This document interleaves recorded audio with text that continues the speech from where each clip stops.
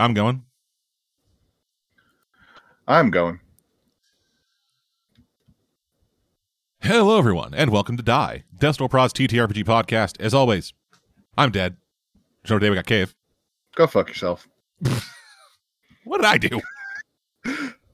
Do we even need to start?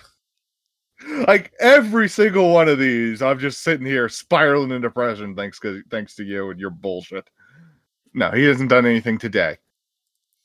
Yeah, I'm just reading the thing other people make. It's all your fault. No, it isn't. It's Wizards' fault. God damn it, Wizards. You sons of bitches. Okay, but yeah.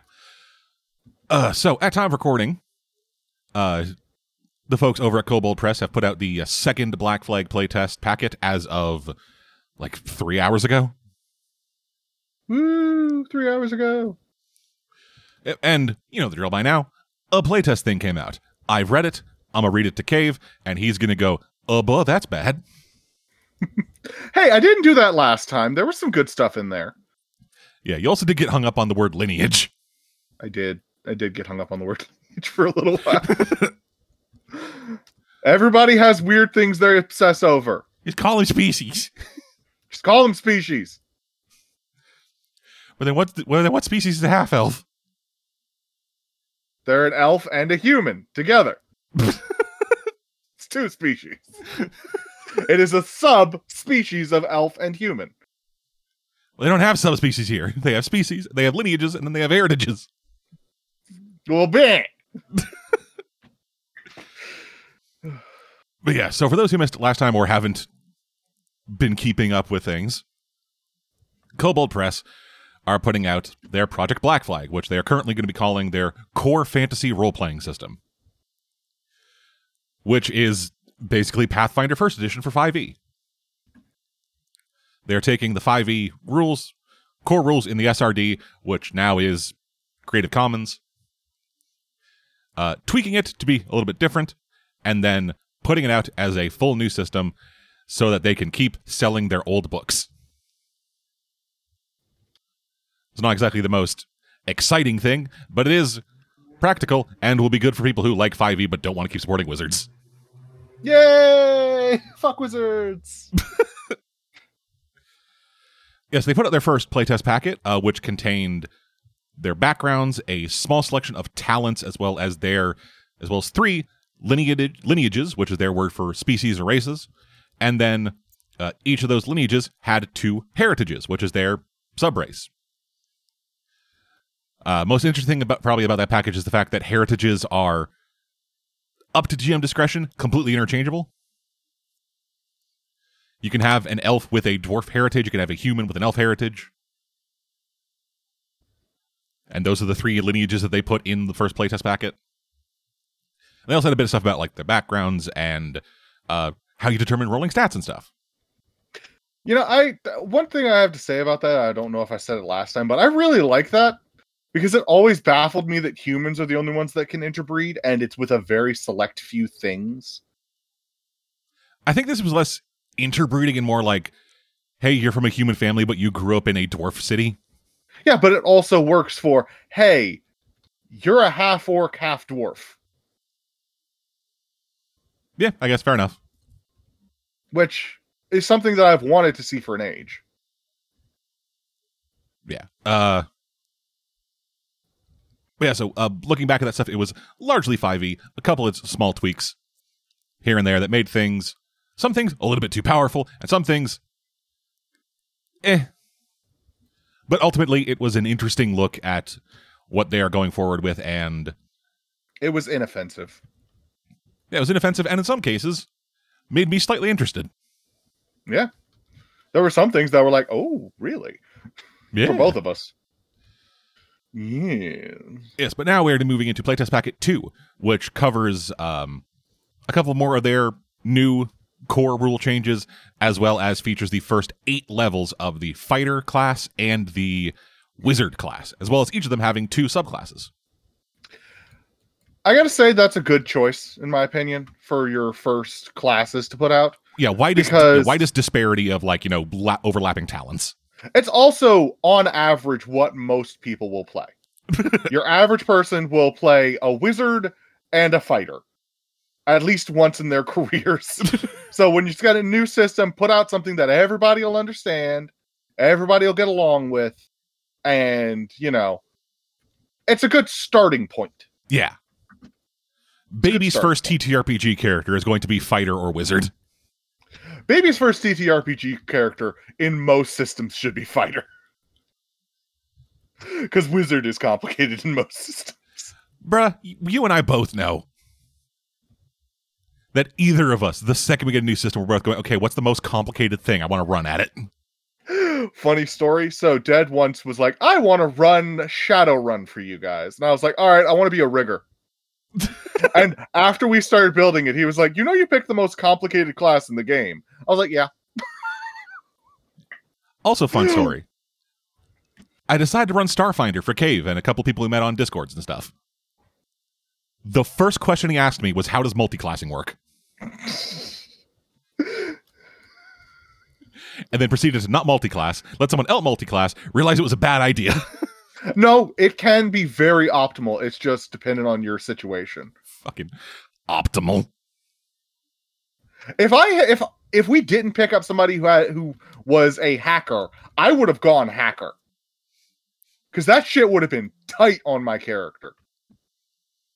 Don't you have like plus 14 computers already?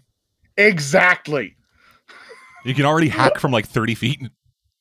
I would have been able to hack starships from other starships. It would have been awesome. Anyway. So yeah, let's get into Playtest Packet 2. Starting with luck.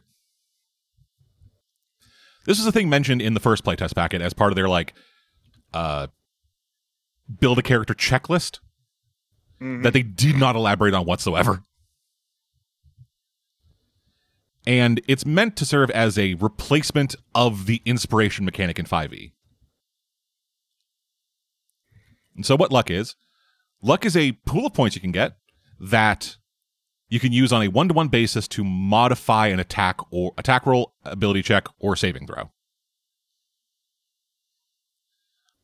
With their example in here, you have 4 luck points and you roll a 13 on a die. You can spend 2 to make you roll a 15. You have to choose spending luck after you make the roll, but before you know whether you succeeded or failed. They can't be used to offset natural ones or make natural 20s. So for number crunchers like me, this is a very optimized system. Yeah, and you can spend 3 luck points to just re-roll. I rolled a 2. I'm just going to spend 3 luck points because there's no way a 2 is going to hit his approximate 17 to 18 armor class. And his AC. Because we've missed on 16s and hit on 19s, so I've got a range. Yeah, I've been keeping track. I have had DMs get upsetty at me because they were like, "You're looking at the monster manual, aren't you?" I was like, "I could. I don't need to because I probably know this monster's stats off by heart." But no, it's just we've missed on this and hit on this. Yeah. And fun fact, for all you DMs out there, if you've got a player who will just open to the monster manual, just change the stats. Just change the numbers. Or failing that, hard target them. Never hard target them. Just fuck them. Just change the numbers, and if they complain, say, I'm the DM, it's my world, I'm going to change things. Why are you looking at the monster manual before you even know anything about the monster? Just because I put up an image? That seems silly to me. The more you look at monster stats, the more I change the monsters. Once killed a party with a doppelganger who they all thought was they all thought he was an orc chieftain. Because I put up a monster token, it was an orc chieftain. And they were like, oh, it's an orc chieftain. Flip, flip, flip, flip, flip, flip, flip. Wait, he can't do that. Did I say he was an orc chieftain, you fuckers? I'm just looking for character art, my guys. Why are you trusting me? Yeah, so so luck points they serve as a difference for replacement for inspiration. And it also also kind of changes up a couple of ways you can gain them. Luck points can be granted, by GM for like, doing a clever idea, doing a good role play, or just hitting like certain milestones and like doing like, hey, you did a good thing. Here's some luck. But I like it when the system provides alternatives to the GM decides when you get this special benefit. And here's one because of them. It always feels like the GM is ignoring your accomplishments. It's very rarely true, but it always feels like, man, this guy always gets inspiration and I never do. It always feels like you're being targeted, but it's not true. Just for those of you who are out there who feel like me sometimes, you're not being ignored or targeted by your DM because he's not giving you inspiration. He just didn't realize what you did might be cool to anyone but you. He also may have forgot the inspiration mechanic existed at all. That is the other option. Yeah, but the other way, and the more important way, and the way that will actually be used the most probably, in combat, once per turn, when you fail an attack roll or save, you get a luck point. I like that. Just a very fail-forward system, very similar to adversity tokens within the Kids on Bikes system. Oh no, I done fucked up. Yeah, you fail, you get a thing, and then you can spend it to, on a one-to-one basis, increase your roll. Hopefully not fail in the future. Yeah.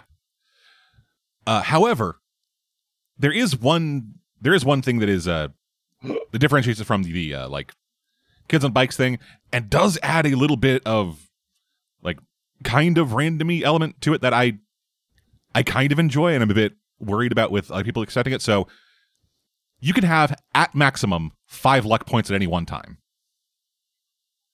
It's a fair balancing metric. If you Though would, that sucks for people who roll trash. If you would gain a 6th point, you immediately roll a d4 and reset your luck to the result. Ooh. I mean, I get it. I get what they're going for there. It's an encouragement to spend your luck points. Yes. But, that's going to upset people. Yeah, it is. But, like, at a certain I feel point, like that should maybe be an optional rule. I don't think so. Because it's going to be a thing of just, like people spending luck is, like, the amount of times people have forgotten a system exists. Like, it wasn't until, like, the 3rd session of, like, our Pine Box Middle School game that you guys started using bennies. That wasn't because I forgot them. I just didn't need them. Yeah, you didn't, but I have monster luck. I'm sure we've covered this before, but like if I had a superpower, I'd be Domino. Except when it comes to cars. Except when it comes to cars.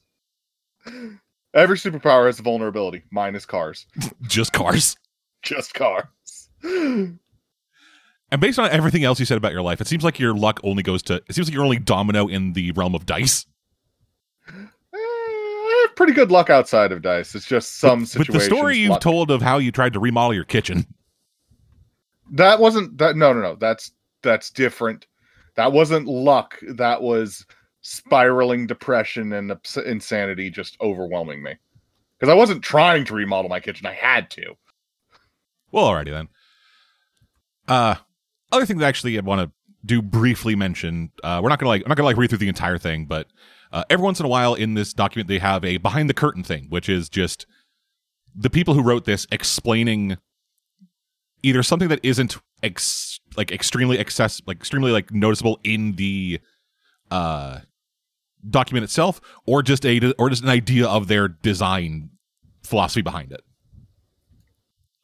Like with the luck system, their behind the curtain thing, as they call it, is just straight up, hey, actually try playing with this. We had a bunch of like internal people who were like, yeah, this thing's too clunky and it's like difficult to manage, but then they actually play it and it's like, oh no, this works great. Yeah, no, I could definitely see this working very well. Like without even playing it, I know some players will be like, oh, there's too much math involved. When you try and get them to play Pathfinder. You add one more number. It's not hard. Like, yes, there's a lot of it, but you're not, unless you're GMing, you're not going to be reading the entire fucking book. I know the American school system has failed you, but come on, people. You can add 1 + 1 + 3 + 7. That's really simple math. You can do it. I know you can. I believe in you. But yeah, I gotta believe. but they also said like one of their goals with the luck system was the fail forward thing, to particularly make the sting of failing in combat less of a sting. And that is one of the biggest problems in D&D is like, oh man, everyone else is dominating and like very obviously dominating. And I am whiffing, which is a problem in most TTRPGs. You know what I mean? Yeah, it's also like it can be a problem with like a party composition too, of just like your party leans heavily one way and then you go an entirely different way that just doesn't gel with it. Which that's just, that just happens sometimes. Yeah, it's just bad luck, bad organization. Yeah, the biggest thing about D&D is work together as a team. Talk about what you need to do to optimize and strategize. And then as you guys level up, you'll be able to figure out optimal ways to make everybody a little bit more effective. Like casting fly on your melee characters so that they can get all the way up to the enemy way faster. Especially with Horseshoes of the Zephyron, because I'm pretty sure they interact. Anyway. So yeah, like having something to lessen whiffing on combat hard. And that would make it less likely for you to whiff on combat going forward. That's just good all around. I do genuinely like this. The losing luck points thing, I understand the point of it. And I understand like the flavor of it. I'm not 100% behind it, but I can see it being fun. I don't see it being fun. I see it being a great way to remind your party, hey, spend it. But no, it also like having the luck thing was like, I got so much luck. Oh, Gary, 6 luck. Now I have 1. Fuck. Oh, God, I would be so mad. Like, shit, I forgot to spend my luck. Oh, I whiffed. Oh, there's no way I'm recovering from that whiff. And then I got a 6th point. And then you recover in like 2 turns. Yeah, and then you recover. That would suck too, because that means you've missed that many times. Well, no, it would mean you missed and failed saving throws that many times. So you got blown up by like 5 fireballs. That would suck so much. Son of a bitch, no! Stop targeting me! All right, as we move on to classes. So a lot of this is going to sound incredibly familiar. Because these are, in large, the 5e classes. There have been significant changes, obviously, but the bread and butter of it is still the 5e class. So, like a fighter, their hit die is a d10. They get proficiency in light, medium, heavy armor, and shields. They get weapon training in simple and martial weapons. Skills. They get 2 skills from acrobatics, animal handling, athletics, history, insight, intimidation, perception, and survival. Their saving throws have changed a little bit. They get saves. They get a proficiency in con saves and their choice of strength or dexterity. Because that seems to be that seems to be the biggest change with this. They are leaning more heavily into when you build a fighter, choose what you want to specialize in. I like that. Yeah, and I'll tell you why I like that. Okay. I like that because every fighter having the same saves every X having the same saves has always annoyed me. I can understand a primary save so that all of the versions of this class feel the same. But I like it when you get a little bit of customization in your options. When you get to choose, hey, I want to be really good at one thing. I want to be able to catch boulders that are thrown at me by giants. All right, specialize in strength saves. Okay, awesome. Like, I like that. But you don't really get the option to choose that. It's like, yeah, I've got an 18 strength, but I got con, so can't kill me with poison. This seems to be a fighter-specific thing. Oh, that's a shame. Because like wizards, they just get their normal saves, but I like it. I like it with this because with fighters especially, there is a wide breadth of things you can be as a fighter. Mm-hmm. that typically leads characters to heavily invest in either strength or dexterity. Like people like making fighters would rather have an 18 strength than a 10 dex as opposed to having two 14s. Mm-hmm. And so if you are a person like invested very heavily into dexterity, like, hey, I'm gonna be fucking knives, rapiers, bows, we're gonna fucking go do this, and then your save is strength. I actually confused a party recently by playing a light armor fighter. Because they hadn't had that happen before. And it was like, yeah, I use ranged weapons mostly. But when I get into melee, whooshing, rapier. Yeah. But yeah, so having that for fighter at least does make some sense to me, and I do like their like investing more heavily into like dex fighters. Because dex fighters is a completely good build. Yeah, it is a valid build. Yeah. It is a very valid build, actually. Like, it's one of my favorite builds. Yeah. Starting equipment. Just because of the like 6 or 7 attacks you can get off and around once you get to higher levels. Yeah. So starting equipment, it's the starting equipment of a fighter. You know it. He's got pants and a sword. Or if you want to forego pants, you can get 2 swords. I'm gonna forego pants. Okay, we're getting into pet peeve theater. Buy your goddamn starting equipment. Just list it on your goddamn sheet. The DM should not have to come after you later and be like, hey, what's your equipment? Put your equipment down. Put your languages down. It takes 5 minutes. Just do it. So what does writing that down have to do with buying it? Because you yelled buy your equipment, then talked about writing it down.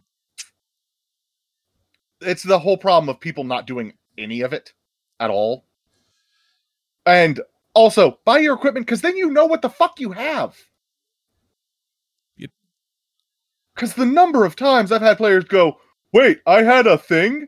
And I've done it too. Because I just took the starting equipment. Dead can probably remember 1 or 2 instances where I've been like, wait, I have a thing? Yeah, but that also comes with writing it down. Like choosing the starting equipment doesn't just say, you get starting equipment, and then doesn't list what it is. No, but the problem I have is if I don't buy it specifically, I don't think about the specific things that I have. Which is why I'm like, buy it, write it down. Put it on the fucking public character sheet so that the DM can see it. I know that people have like 17 billion character mancers that they like to use. And I know that some of the public sheets, Roll20, are absolute trash. Garbage. But it's a public sheet. If you can't fill it out yourself, ask for help. There's gonna be at least one person who's willing to help you. Like, God, people. Also, he says public sheets because when we play on like Roll20, we make the sheets open to everybody. Not everyone does that. When I say public sheets, I mean a sheet that your DM can see. That's ultimately what I mean. I say public sheets because, yes, we play on Roll20 and we're friendly groups who rarely play with traitors, so it's like, yeah, everybody gets to see the sheet. But, yeah. Make sure your DM can see your stuff. Because sometimes I just like checking to make sure the party actually got the loot that I gave them last session. Sometimes I like to see if the player leveled up their character. Because it's happened more than once that they haven't. Not going to say any names, but they probably won't remember that it was them. At all. Anyway, let's move on to the fighter abilities. Yeah. So starting at level 1, you get Last Stand, which seems to be a replacement for Second Wind. Yeah. Second Wind's pretty sweet. So with this, when you take damage that will reduce your HP to an amount less than half your hit point maximum, rounded down, you can use your reaction to expend 1 or more of your hit dice, up to a number equal to your proficiency bonus.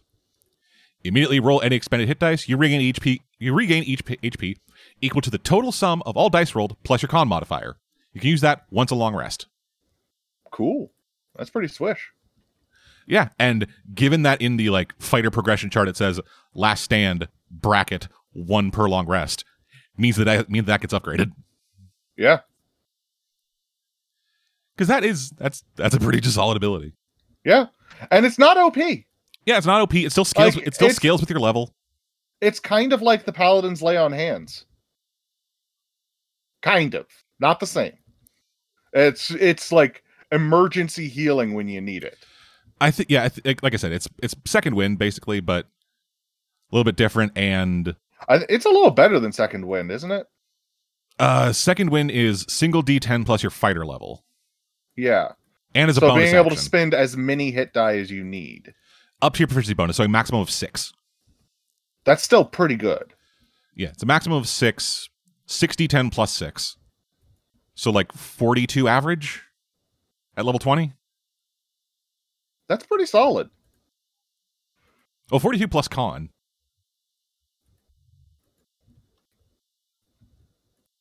Oh, wait. I was adding proficiency bonus to the healing. What the fuck am I doing? Math. Even when it's in the simplest system, it's hard. Yeah. Other thing at first level, martial actions. Now, these are effectively a fighting style, but they have requirements. And there are 4 listed in this document. You get one of them. They are aim, guard, quick strike, and wind up. I'll do aim and wind up first because they're basically the same thing, but for different weapons. It sounds like they gave something nice to melee attackers. Yeah, so with aim, it's specifically when wielding a ranged weapon, and with wind up, it's when wielding a two-handed weapon or a versatile weapon with both hands. Oh, come on. Give the one-hander some love, people. So what it is you choose a target. Just a guy. With aim, it's a person you can see, and with wind up, it's a person within 5 feet of you. If you make an attack against them with the weapon before the end of your turn, you have expertise on the attack roll. I like that. Yeah, specifically the first attack roll. So it doesn't like scale with multi-attack where you just go like, all right, I choose you. Now I have plus fucking 6 to all 4 of my attacks. Or plus 12 to all 4 of my attacks at that point. But yeah, just simple. Go forward. It is nice a little bit of just like standardizing like, hey, if you're using ranged weapons, it does this. And if you're using melee, they do the same thing, but with melee. And not just going, all right, if you have melee, then you're hitting better. And if you have range, then you're hitting harder. I like that. Because that seemed to be the thing from old one where it was like, yeah, I went with the bow style, so I added 2 to damage. I went with the fighting style, so I added 2 to attacks. Next up, guard. Oh, sorry. All these are also bonus actions. Nice. So a fighter has a Giving use for his bonus action. some bonus action economy. Yeah. With guard, you select one enemy within 5 feet of you. That target has disadvantage on the first attack roll made against you or an ally within 5 feet of you. Oh, I like that. Giving the fighter boy some ability to protect his allies. I like that. Yep, and that requires a shield. That's fair. And then quick strike, requiring 2 weapons. As a bonus action, you make a light attack with a light weapon you're holding. You add your ability modifier to the damage as if it was a normal attack. If the light weapon has thrown property, you can choose to throw it for this attack. Now that sounds very similar to what it does in 5e. However, with this, it doesn't require you to have taken the attack action. Because in 5e, if you want to make like a bonus action attack with a light weapon you're holding, you have to use the attack action. This just lets you offhand completely for free for a bonus action, and you can use your action to do anything else. If you're like trying to fucking so you can consistently be dealing out damage while you're, say, running up to your ally to shove a healing potion up their butt. Yeah, if there's some dude who's like fucking like 55 feet away from you, you can run, dash, and then still fucking stab him. And presuming that the short sword is still light, that's some not insignificant damage at like lower levels. Hell, even at higher levels, being able to get in that damage for the first round. 1d6 plus strength mod or dex mod, depending on your build. Yeah. That's like a good 20th of their HP, which assume average party of 4, given standard outputs, that's going to reduce the battle by an entire combat round. Yeah. I also really do. Yeah. I'm an optimizer, for those of you who don't know. I really like Quick Strike. Level 2, Action Surge. It's an Action Surge. Whoa, it's Action Surge. Yep. At level 3, your Discipline, which is your fighter subclass. You get another feature at level 7. These only go up to level 8, remember? Then at level 4 and 8, you get improvements. Oh, they also fucked up here. It's 4th and 6th level and 8th level. Because remember, they're fighters. Yeah, so how they're doing improvements is you increase one of your ability scores by 1 and choose a talent, which is their term for feats. Mm-hmm. Which, I just kind of like that. We'll get into the feats a bit later because they have a bunch of them in the back of the book, in the back of this document, but I just kind of like it. I just kind of like the... I kind of like the taking of the... Like with a lot of feats in 5e, they will have, hey, increase one of these ability scores by 1, and then you also get this other thing for the feat. Half feats. Sure, yeah. It's a community term. I have never heard that term before. But yeah. Well, you're not an optimizer, so yeah, of course not. You don't frequent the same forums I do. Yeah, my idea of optimization is, hey, how quickly can I get the cringe ability? Hey, how quickly can I not take Eldritch Blast on all of my warlocks? I took it on one of them. The last 5e game you started before we decided to abandon 5e entirely. No, that game's still going. Like, I just, haven't had time to run it because of all of the other shit that we've had to do. Yeah. Cursed Destiny is coming back soon, properly. We got a couple of episodes left in the backlog, and then we're going to be starting recording the new episode soon. So, yeah. Hopefully you guys will enjoy. Yeah, and then 5th level multi-attack. Which is on your turn, you take 2 attacks. For the attack action. Wow, that's so unique. Yeah. That's actually a really good ability. Just being it's just a straight up good ability. Yeah. And because it's the 5e fighter, they're going to get more of them. Mm-hmm. Moving on from there, we got the disciplines. We got 2 of them. I'll start off with the first one, the Spellblade, which is the Eldritch Knight. What? No. Yeah, also, some terminology change in here. Spell level is now spell ring. Ew. It's the way they have a diagram. And then they also refer to the different classifications of spells like arcane, primal, divine. They refer to those as circles. Yeah, that's fine. Yeah, so starting at 3rd level, you get 2 cantrips in the arcane circle list, as well as 2 first ring spell slots and 3 spells known. Looking at the chart, assuming that it goes as high as it goes in the chart, the high spell level you can get is 4th. And it uses that's fair. You're also a fighter. Yeah, and it uses your intelligence. The other couple things to get at 3rd level are Enchant Weapon, which is the weapon bond thing, but it's changed and it's different, and I think it's a little bit better and a little bit worse. So yeah, you spend an hour with a weapon, could be done during a rest, and it becomes your enchanted weapon. While you are holding it, it's a magic weapon that grants you +1 to attack and damage rolls, and when you aren't holding it, it's not magic anymore.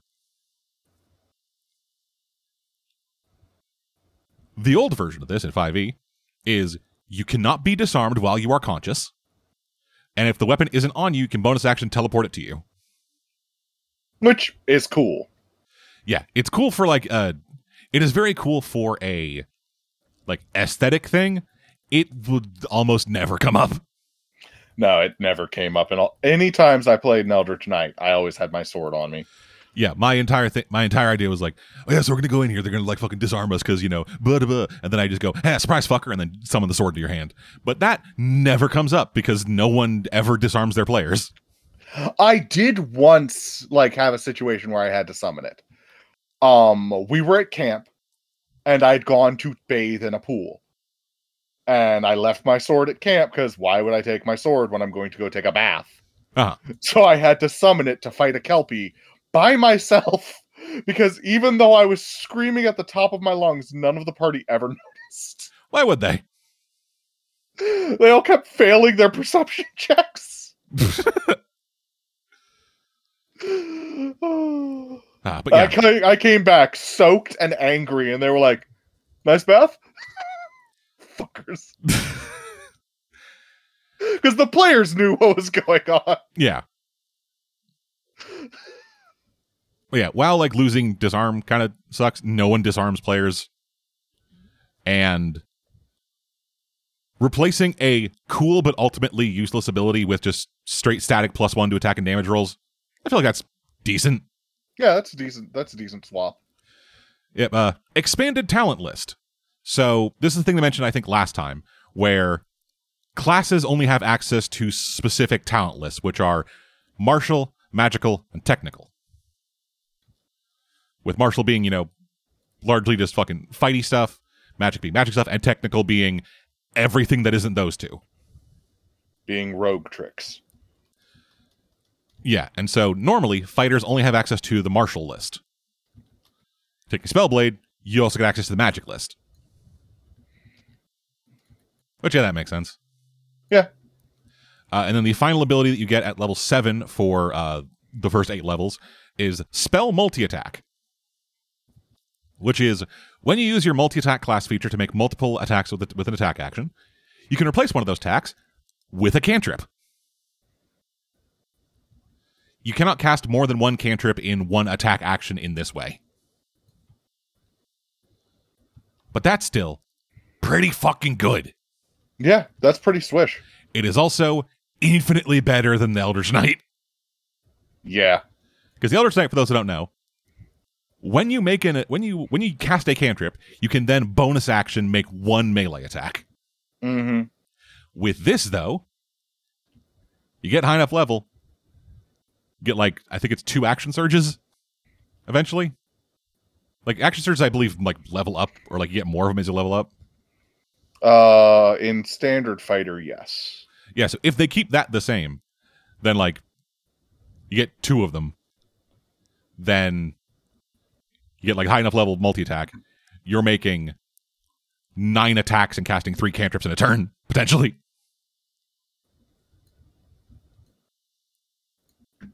If you just fucking go fucking full hog on one dude. It's called Nova-ing.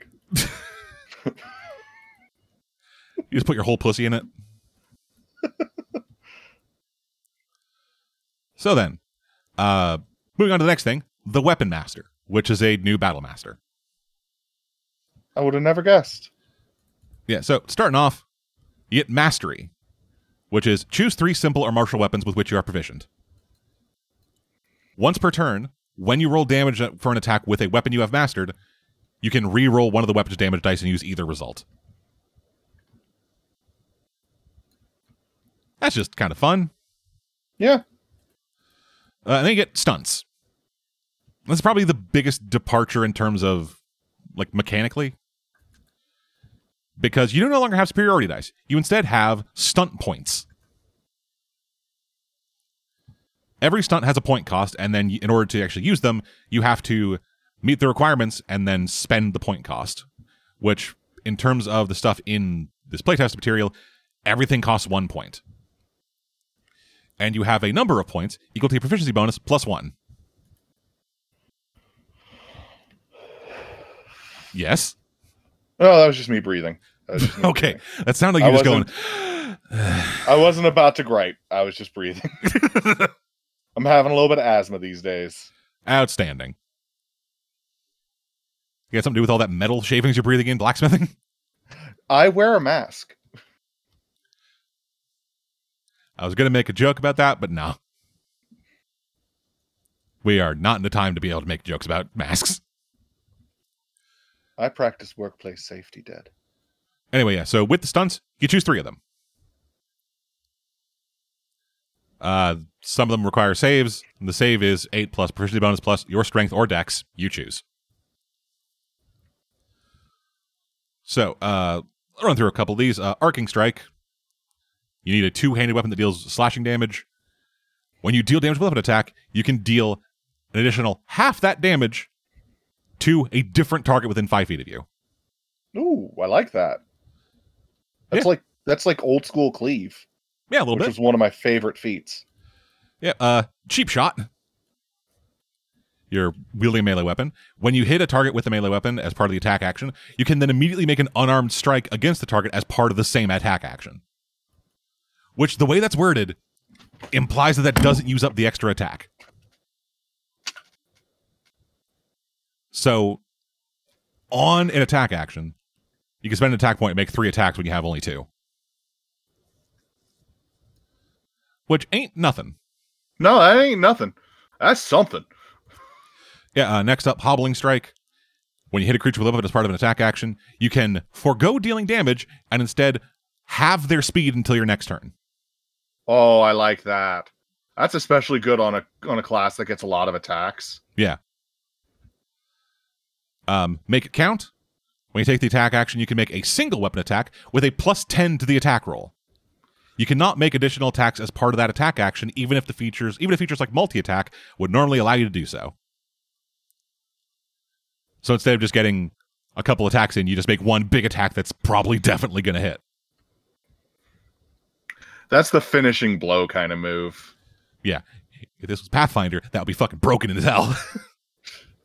Just instantly. Oh, you hit? Cool, you crit.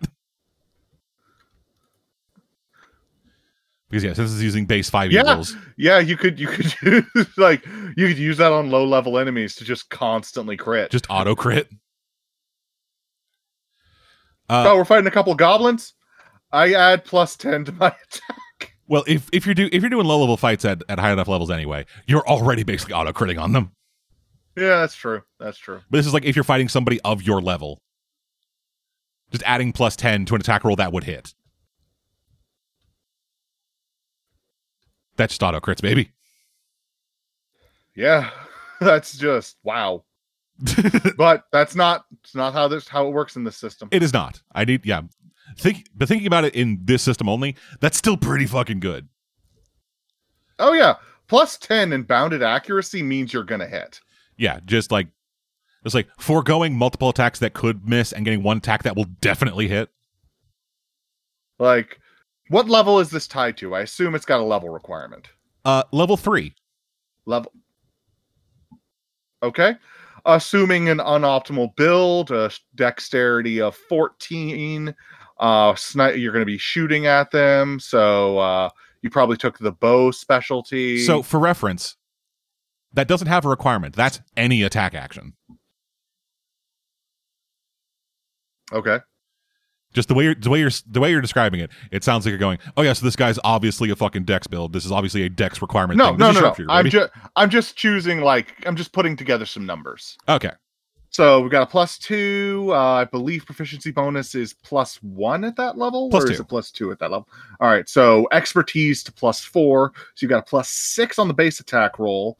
You're adding +10, so that's a minimum of 16. Crit fails are auto misses, so minimum of 2 to 18 hits your average AC at that level. Plus, it exceeds your average. That is a guaranteed hit. Yeah, and if you roll a natural 1, you just spend 3 luck points and reroll it. Yeah, because they didn't say you can't reroll natural 1s.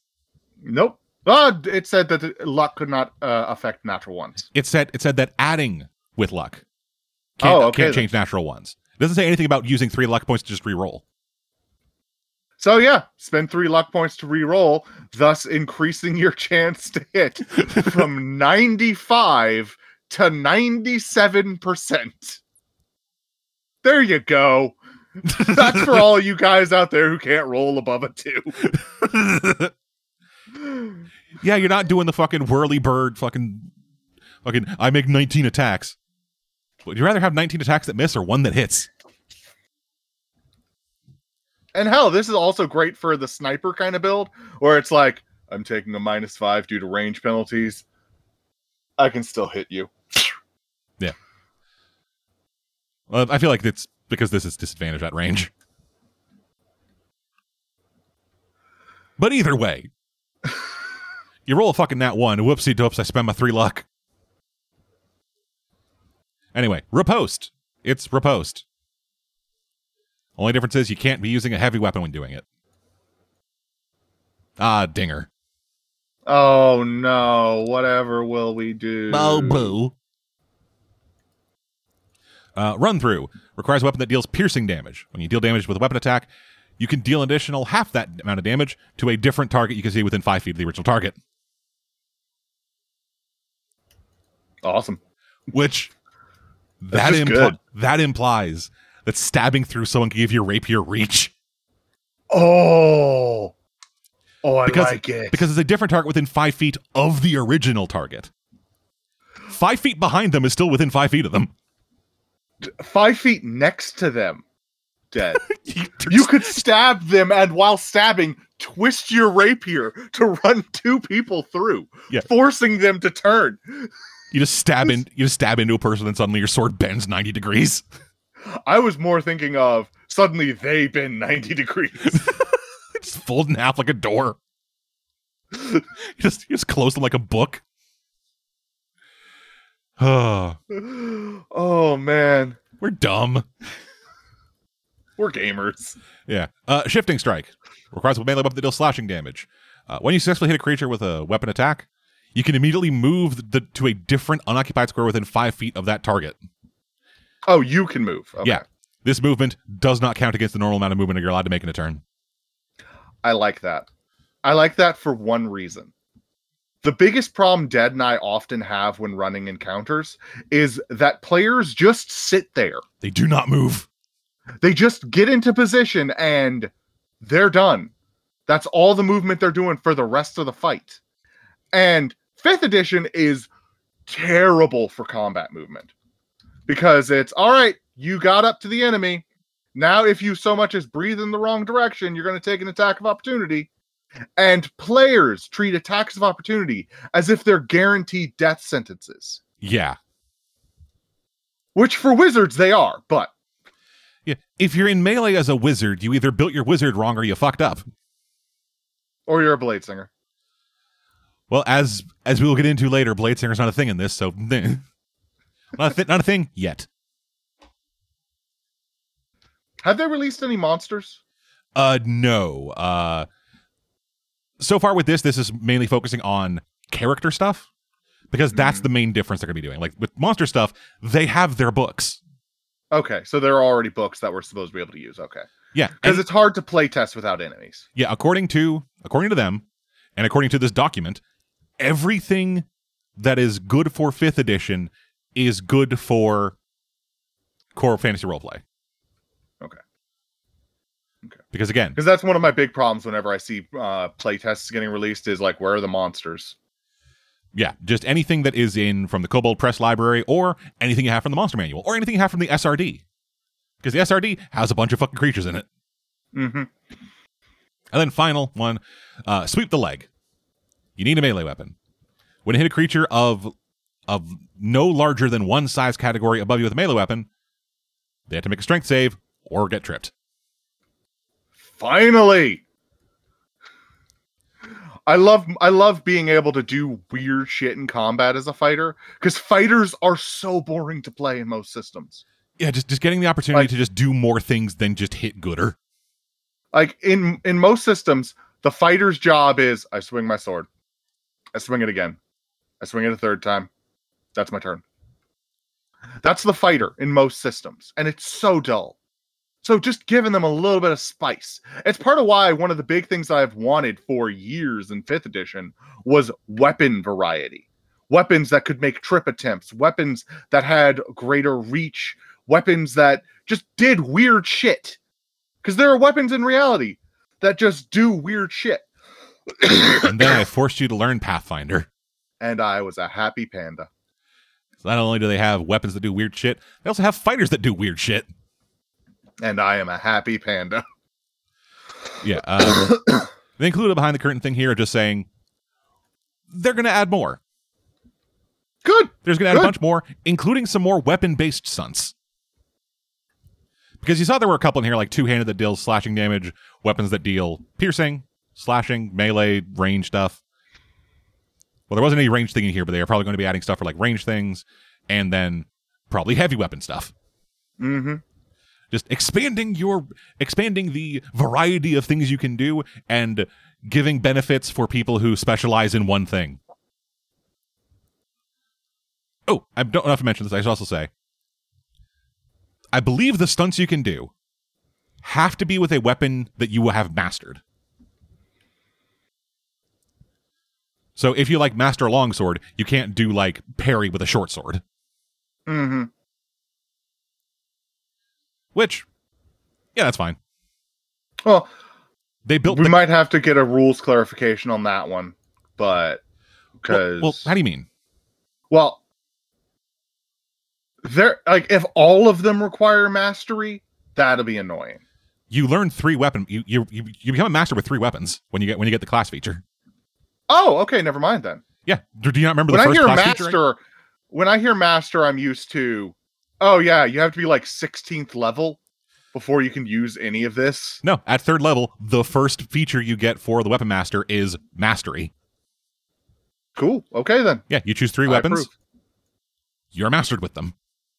That's the thing I read before I started reading this.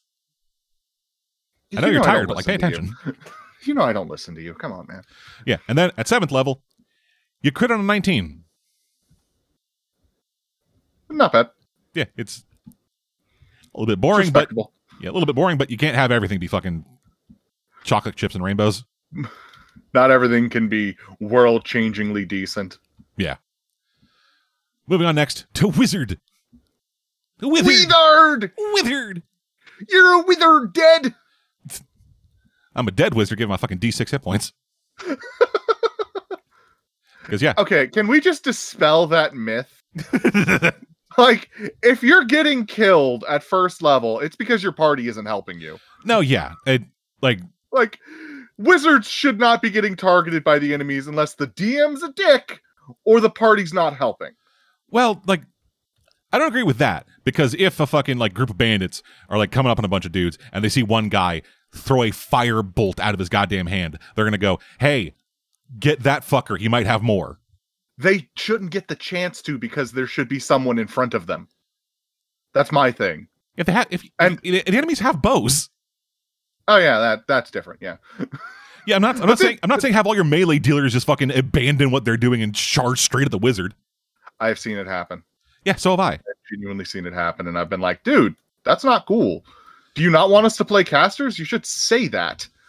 Yeah, like having your ranged dealers or other spellcasters target the other caster. Yeah, I have had DMs straight up like have enemies take attacks of opportunity so they could get to the wizard to kill them. And it's just like, dude, do you not like casters?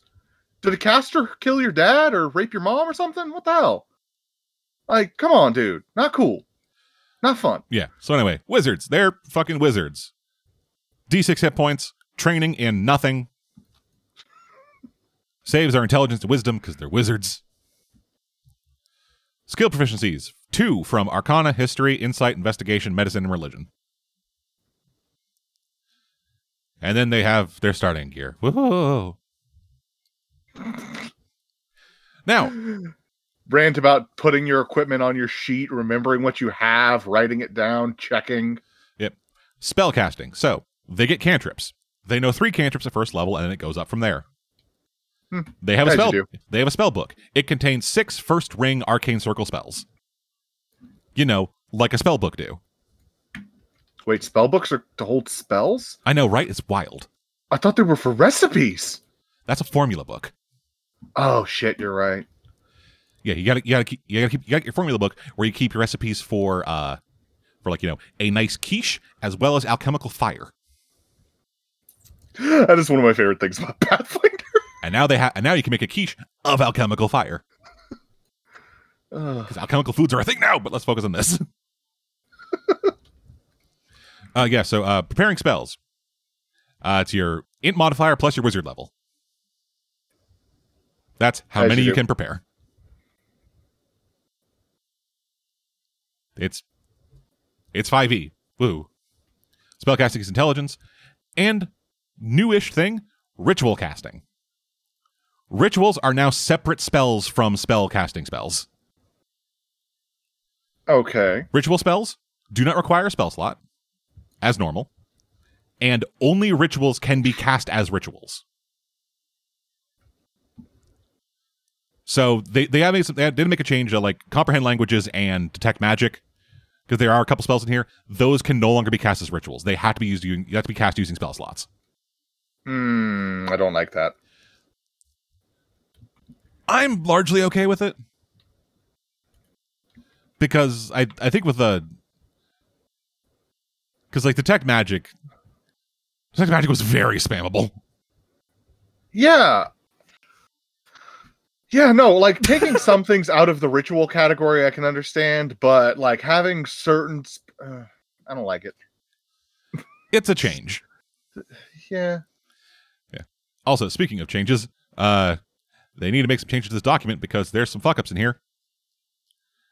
On the table, like there for their thing, it's cantrips known, rituals known, and then spell levels. Well, spell slots. Mm-hmm. At level 1, it says, 1 ritual. In the thing describing ritual casting, it says at level 1 you get 2 rituals. Whoops. I know it's a playtest, but like, come on. Which is it? We need an errata already. Yeah, and then also, every level up, you get 2 more spells. Of a level you can cast. Okay. And you can also you can still copy shit in your level plus your intelligence for how many spells you can prepare? Yes, I said that. Yeah, I couldn't remember. I was double checking. Yeah, and they also have their little sidebar explaining how your spellbook works. Copying spells in for each ring of the spell. It's 2 hours and 50 gold pieces. Oh, come on. So first ring spell is 2 hours and 50 gold. A second ring spell is 4 hours and 100 gold. That cost is why I don't like playing wizards. Yeah, it's so ridiculous. Yeah, replacing your book. Which I know there was a replacing the book thing. I do not know how it was done in 5e because it never came up because no one has ever had to replace a spell book. At least in the games I've played. I had to once, and I don't remember how it worked. But yeah, copying a spell in your spell book into a new spell book is half the time and 1/5 the gold cost per thing. If you lose your spell book, you can only fill in your new spell book with the spells you had prepared when you lost your old one. I think that's actually what it was. Okay. Don't quote me on it because, like I said, I did it once. Yeah, we can. But I think that's what it was. If you lose your spell, so I'm looking at the thing. Yeah, this is all the same. Yeah, it's literally just a copy paste. All right. Yeah. I never really read that because it's never come up. For me, at least. Like I said, once. Once. I had to do it once. Yeah. Also, they have a little player advice thing. Hey, if it's been a while since you've since you found or had the opportunity to purchase new spell scrolls and stuff, ask your DM. And also ask your DM for the downtime to be able to do it and the money. Yeah. Also ask your DM to actually give you some goddamn loot. For fuck's sake. Seriously.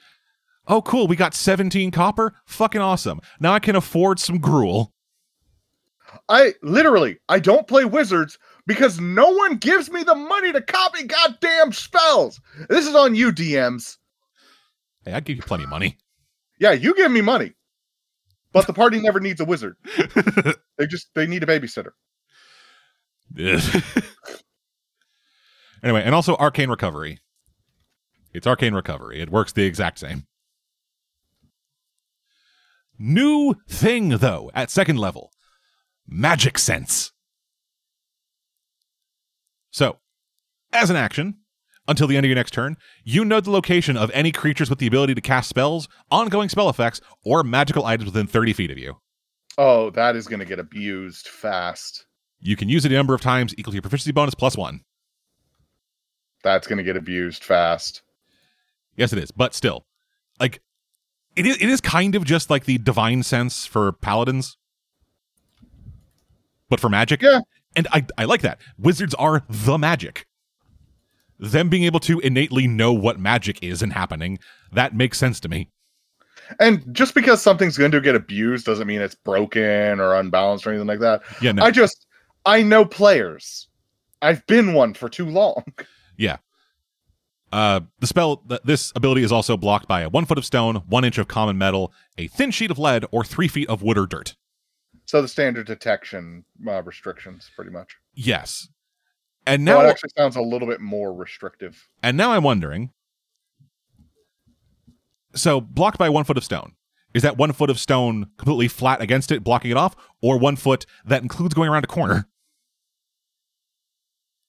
Because if you have an enemy spellcaster hiding behind a corner and you're able to sneak up and do that, you'd be able to know they're there.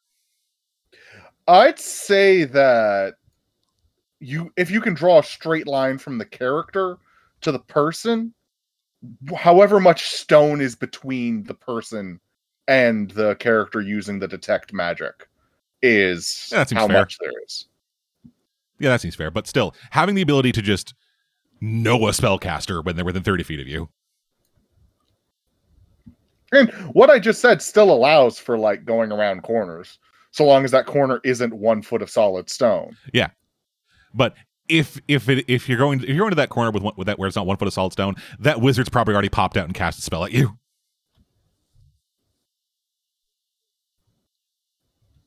But yeah, at 3rd level, they get their Arcane Tradition, and then at 4th and 8th level, they get their improvements. With the improvements only being able to be taken from the magic list. You know, because they're wizards. You're a lizard berry rotter. Hargood's having a strong. So, moving on to their Arcane Traditions, and I kind of already like it because it's not just the schools of magic. That was my biggest problem with 5th edition was your wizard is identified by illusion. And only illusion. Don't try to do anything else. And it wasn't good either. Like, none of the arcane traditions for the magical schools were good except for, like, abjuration and necromancy. Yeah, I was going to say, wasn't abjuration pretty busted? Abjuration is decent, and necromancy was decent. And that was, like, it. Every other one, it was like, I want to specialize in this, so I'm going to take the opposite so that I can... It's just weird. Yeah, so, first up, Arcane Tradition, Battle Mage. Like, and also, like, just one more thing. Okay. It's more, like, this is the optimizer in me. It is more optimal to take spells that aren't in your Arcane Tradition in 5th edition. Because you can then copy down spells from your Arcane Tradition for cheaper. So when you level up and get new spells, it is far better spent your time and money to take spells that, if you're an abjuration wizard, it's far better for you to take non-abjuration spells. Okay, then. Monetarily speaking. It's so stupid. Alrighty, so Battle Mage. I tried looking up like comparisons to this. I don't think there's like a 1-to-1 comparison for it. Maybe War, not 100%. But yeah, so with... Oh god, fuck War Mage. So, they have 2 features at 3rd level. Expanded talent list. They can also take from the martial list now, as opposed to just the magic list. Cool. And Spell Ward, which is Wizard Rage. So, how it works is, when you cast an arcane spell of the 1st ring or higher, you can simultaneously wield a protective ward around yourself. You gain a bonus to your AC equal to your proficiency bonus, and you have resistance to bludgeoning, slashing, and piercing. Yeah, that sounds like Wizard Rage to me. It lasts for a minute. It ends early if you are knocked unconscious, or if you end your turn and haven't cast a leveled spell. If I ever play this wizard, I'm just going to shout math as I go into Wizard Rage. Math! Yeah, so having it be tied to the number of leveled spells you're casting in a turn, or the leveled spells you're casting, because it is specifically, if you haven't cast a leveled spell since your last turn, then it drops. Yeah. Which, that's not great. You gotta manage your spells. Yep. But still, at least one round of, at like third level, +2 to AC when you're a wizard, and resistance to fucking weapon damage. Resistance to the I'm gonna fuck you up damage. Because that's what's coming in. Yeah. Is non-magical attacks usually. Because while I love Wizard Duel never happens. Ever. Unless you are going into a thing that is specifically wizard versus wizard. And no one else. And even then, like, people will cheat. Just turns into slap fights. That's what it usually is, actually. Just everyone casts their high level shit, no one dies, and they just run up and start, like, just going, like, fucking shot for shot. Let's see who gets knocked out first.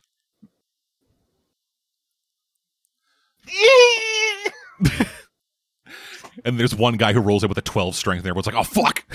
Oh, no! We'll never survive! It's the muscle wizard, run! It's mash, burn, dead. I've actually been reading Muscles and Magic recently. It's so good. It's so fun. So I love the faces people make to things he does. Yeah, it's great. And I also love that, like, he's a character that kind of falls into the same, like, it kind of falls into, like, the stoic, non-emoting character, but he still has so much personality to him. Well, that's the thing. He's not stoic. He's just dumb. Well, his face doesn't move. It does when there's a cream puff involved. Yeah, but that's because he needs to move to open the mouth to fit the cream puff in. Exactly. Read Mashal Muscles and Magic. New chapters are available for free on the app, and then you can just fucking buy them. It's so worth your time. It's so worth your time. It's so much fun. Like, I started reading JJK and it got too serious for me, so I went to Mashal. Which I had to look up. I'm assuming it's Jujutsu Kaisen? Yes, Jujutsu Kaisen. Okay. Anyway, the other third level ability you get as Battle Mage is Tactical Caster. When you cast a spell that deals damage, you can choose yourself and any number of allies to be immune from the damage caused by the spell. So you can fireball to your heart's content.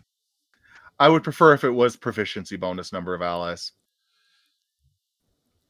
At a certain point, it's just going to be like... Yeah, but at low levels, it forces you to be strategic. Like how when we're dropping grenades in your Starfinder game, we have to be like, all right, I'm going to put it in this square so I don't hit all of my allies. And then you fuck up and it rolls directly into your allies' taint. Oh, no, the crit... Last time we got a crit fail on a grenade, it bounced straight into our faces from the enemy. Oh, yeah. Yeah, guy went to throw a grenade at one party member to bounce down and hit two of them. Yeah, he got a far better situation, so... I love Starfinder. It can be a lot, but I fucking love it. Oh, it's so good. Alrighty. So good. Then, 7th level, Contingency Plan. I already like the name of this. Whenever you fail to hit a creature with a spell attack, you can use your reaction to change the target to a different guy. Make a new attack roll. Oh, I like this. I like that. Because then you've got the wizards like, I was never aiming for you. And it hits the guy behind him. It's like, oh! Yeah, and then everyone in the party's like, he fucked up again. He missed, didn't he? Yada yada, does he? And then, that's it for the Battle Mage. We go on to the second subclass, Cantrip Adept. Now, this one is interesting, because Cantrip Adept is a thing they had already released. This is a subclass they made in their book, The Tome of Heroes, meant to be used for 5e wizards normally. Okay. And the reason they're doing it is, as they say, they want to confirm and show how easy it is to convert existing 5e options into the core role-playing system. Okay, I like that. Yeah, just actually showing, hey, here's our work. It's not that hard. Whereas Wizards is going, hey, don't worry, it's going to be completely backwards compatible. Don't worry about the fact that we fucked up how all your subclasses work. And we've completely mangled one of your favorite classes. Fuck yeah, baby. And Just, it's like, come on. Druid is a complicated class, but we like it. Well, fuck you. You want to be tiny? Wait till level 14. Fucking pieces of trash. We're not going to be covering the 1D&D playtest material, as we've said before. We're still going to read it. We're going to gripe about it. Yeah, which is to say, I will read it and then yell at it, and then yell at Caveman. I don't read it. I watch other people's content on it, so I understand it better. Because when I read this shit, I'm just like, I don't get it. That's why we do it like this, where I've read it and then read it to him. I'm a smart guy, but I'm also not a smart guy. He's an auditory learner. I'm an active learner. I learn by doing. And half the time I don't want to be doing. Yeah, so anyway, Cantrip Adept, which I kind of already love because we have talked before about just like cantrip focus builds. I absolutely adore cantrip focus fire just because there are base ways in 5th edition to be really good with cantrips, and you can get a lot of them. Yeah. Depending on your build, you can get a lot of cantrips. Yeah, so with the Cantrip Adept, I also read the Cantrip Adept from Tome of Heroes, and the only real difference is instead of getting the abilities I'm about to read at 2nd level, at 3rd level and 7th level, you get them at 2nd and 6th because that's when wizards get their subclass stuff. And they changed the wording around a little bit so that it says Arcane Circle and Ring and whatever, and like Lineage and Talent, as opposed to Wizard Spell List, Spell Level, Race, and Feats. So first up, Arcane Alacrity. Whenever you cast an Arcane cantrip that has a casting time of 1 action, you can change that casting time to a bonus action. Oh, I already love it. You can use this feature a number of times equal to your proficiency bonus and regain all expended uses, finishing a long rest. And Cantrip Polymath. You gain 2 cantrips of your choice from any circle spell list. Oh. For you, these cantrips are Arcane Circle cantrips, and don't count against the number of cantrips you know. That is awesome. In addition, any cantrip you learn or can cast from any other source, such as from a lineage or a talent, counts as an Arcane Circle cantrip for you. This is so good. And then, at 7th level, Potent Spellcasting. You can add your proficiency bonus to 1 damage roll of any arcane cantrip you cast.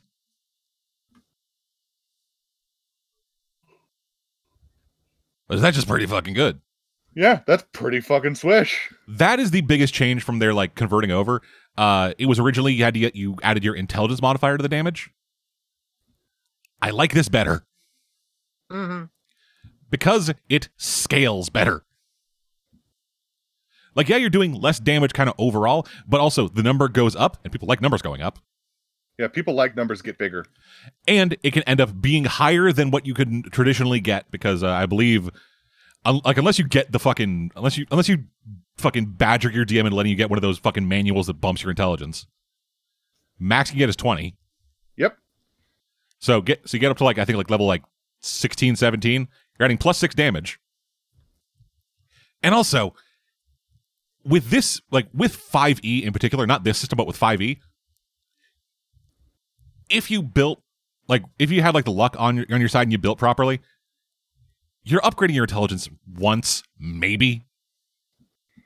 If you built properly and the luck is on your side, your intelligence is a 20 at level 1. Yeah. Because don't forget, I have a 20 charisma and I never touched my charisma. Yeah.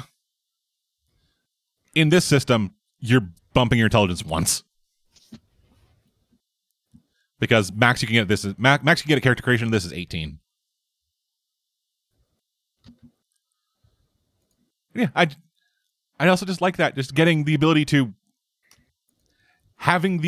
add stuff to your cantrips, not just be a warlock thing. Well, there are clerics. There are subclasses of cleric that get it, but yeah. Yeah, just having that be more spread out, having it be a thing that can happen, because cantrips are so good, but one of their biggest downfalls is that they are purely dice, nothing else. My biggest problem with cantrips is all of the save ones are save or suck. Yeah. As in, you save, they suck. Yeah, maybe Cantrip Polymath will change that. Not 100% because I haven't read the rest of the class. Mm-hmm. I just read the things that needed to be read and then moved on. Because I don't have the fucking time. I had 2 hours and I had to make lunch. I had 2 hours and I had to make lunch. And I still haven't finished my lunch. Anywho. Yeah, so that is it for the classes. Talent stuff. They have added a couple talents, including changing some talents. So, yeah, probably, I can say whatever the fuck I want here about we're just gonna fucking go over the basics and then move on. I'm gonna be fucking reading everything about every one of these. So first up with the magic talents, mental fortitude. This is one that changed from the previous document. With them saying that the change they made was changing the language of the first bullet point, because a lot of people apparently got very confused by that in the playtest feedback. So originally, it read, once per long rest when you fail an intelligence, wisdom, or charisma saving throw, you can choose to re-roll the save and take the new result. You must declare your intention to re-roll before the results of the save are resolved. Yeah, that makes sense. They changed that sentence to, you must declare your intention to re-roll after you have learned you have failed, but before the GM has resolved the consequences of the roll. That is entirely different from what I understood it to be. What did you understand it to be from the first time I read it? I assumed that you had to decide to re-roll before you found out if you failed or not. No. With this, it is, okay, you failed, because it's once per long rest when you fail a save. If you don't know if you failed, how can you decide to re-roll a failed save? Fair point. But yeah, so changing that sentence, making it a bit more focused. And then the other sentence is, and the other point is, if you're affected by an ongoing spell or magical effect that targets only you, due to failing an intelligence, wisdom, or charisma saving throw, you can repeat the save at the end of each of your turns, ending the effect on a success. Which that's if you get hit by a Gaius and only get an effect, get to save once per month. This gives you once per 6 seconds as opposed to once per month. Making mages inherently better against those spells, like they should be. Yeah. Oh yeah, this is the first one of those behind the curtain things that goes on to the next page. Yeah, so they also said with the intention of the sentence, they want to make it clear to players that they must use this feature immediately after learning they failed, but before the GM does all the work of illustrating what a failed roll means in the game. So someone goes to do a save thing, they learn they failed, and then before the GM starts pulling out, the fucking whatever marker they have to say, hey, you're this, you've taken this much damage, blah, blah, blah. They also say, it is their hope that this inclusion trains players to stay aware of their abilities, so the GM isn't put in the tough spot of calculating full damage, reading off a long description, walking through the full consequences of a narrative failure, etc., then to have to take it back when a player suddenly remembers they can use this feature after the fact. Oh, that's not going to happen. At all. Motherfuckers are still going to take this, read the first sentence, not even internalize that, and then go, oh wait, I can do this, 2 turns after they got affected by a spell. I've got an ability, can we go back? I shouldn't be chaosed anymore. I rolled again and I got a 20. Yeah, and I should have done that like 2 weeks ago, so can we just retcon the last 2 weeks? Players are the worst part about D&D. we say mockingly and not at all seriously. Well, partially seriously. No, not at all seriously. Because, people are the worst part of any social experience, but Yeah, without absolutely. them, you can't have the social experience. So, yeah, they're the worst part, but they're also the only reason it exists. Yeah. Beer, the cause of and solution to all of life's problems. It's like that. Anyway, next magic trait, mental prowess. Bump your charisma, intelligence, or wisdom by 1. Cannot raise it above a 20. You can take this talent multiple times. And that seems to be the way they're changing the ASI, where it is everyone gets +1, and then if you want, you can take another +1 to just make it a +2. I like that. Yeah, it's a little bit cumbersome, but it also is fine. It also doesn't penalize the stat growth of people who want to take talents. Yeah. Which is my biggest problem with feats, is that they penalize the stat growth. I want to learn more languages, but then I won't get better. I want to get more skills, but I won't get better. I want to stab gooder, but then I won't stab gooder. Fuck! What the fuck, dude? Something that a player actually asked me at one point, hey, is there any way that I could take, what was it? It was the great sword ability that lets you re-roll ones or something. Great Weapon Master? Yeah. Is there any way I could take Great Weapon Master and get a strength improvement? Because... Well, okay, so the re-rolling ones, that's a fighting style. Well, Great Weapon Master is -5 to the attack, +10 to damage. Yeah, that's what I was thinking of. That's what it's been a while since I talked to this player about this game, because this game ended. They're also named confusingly. Yeah. Anyway, Ritualist.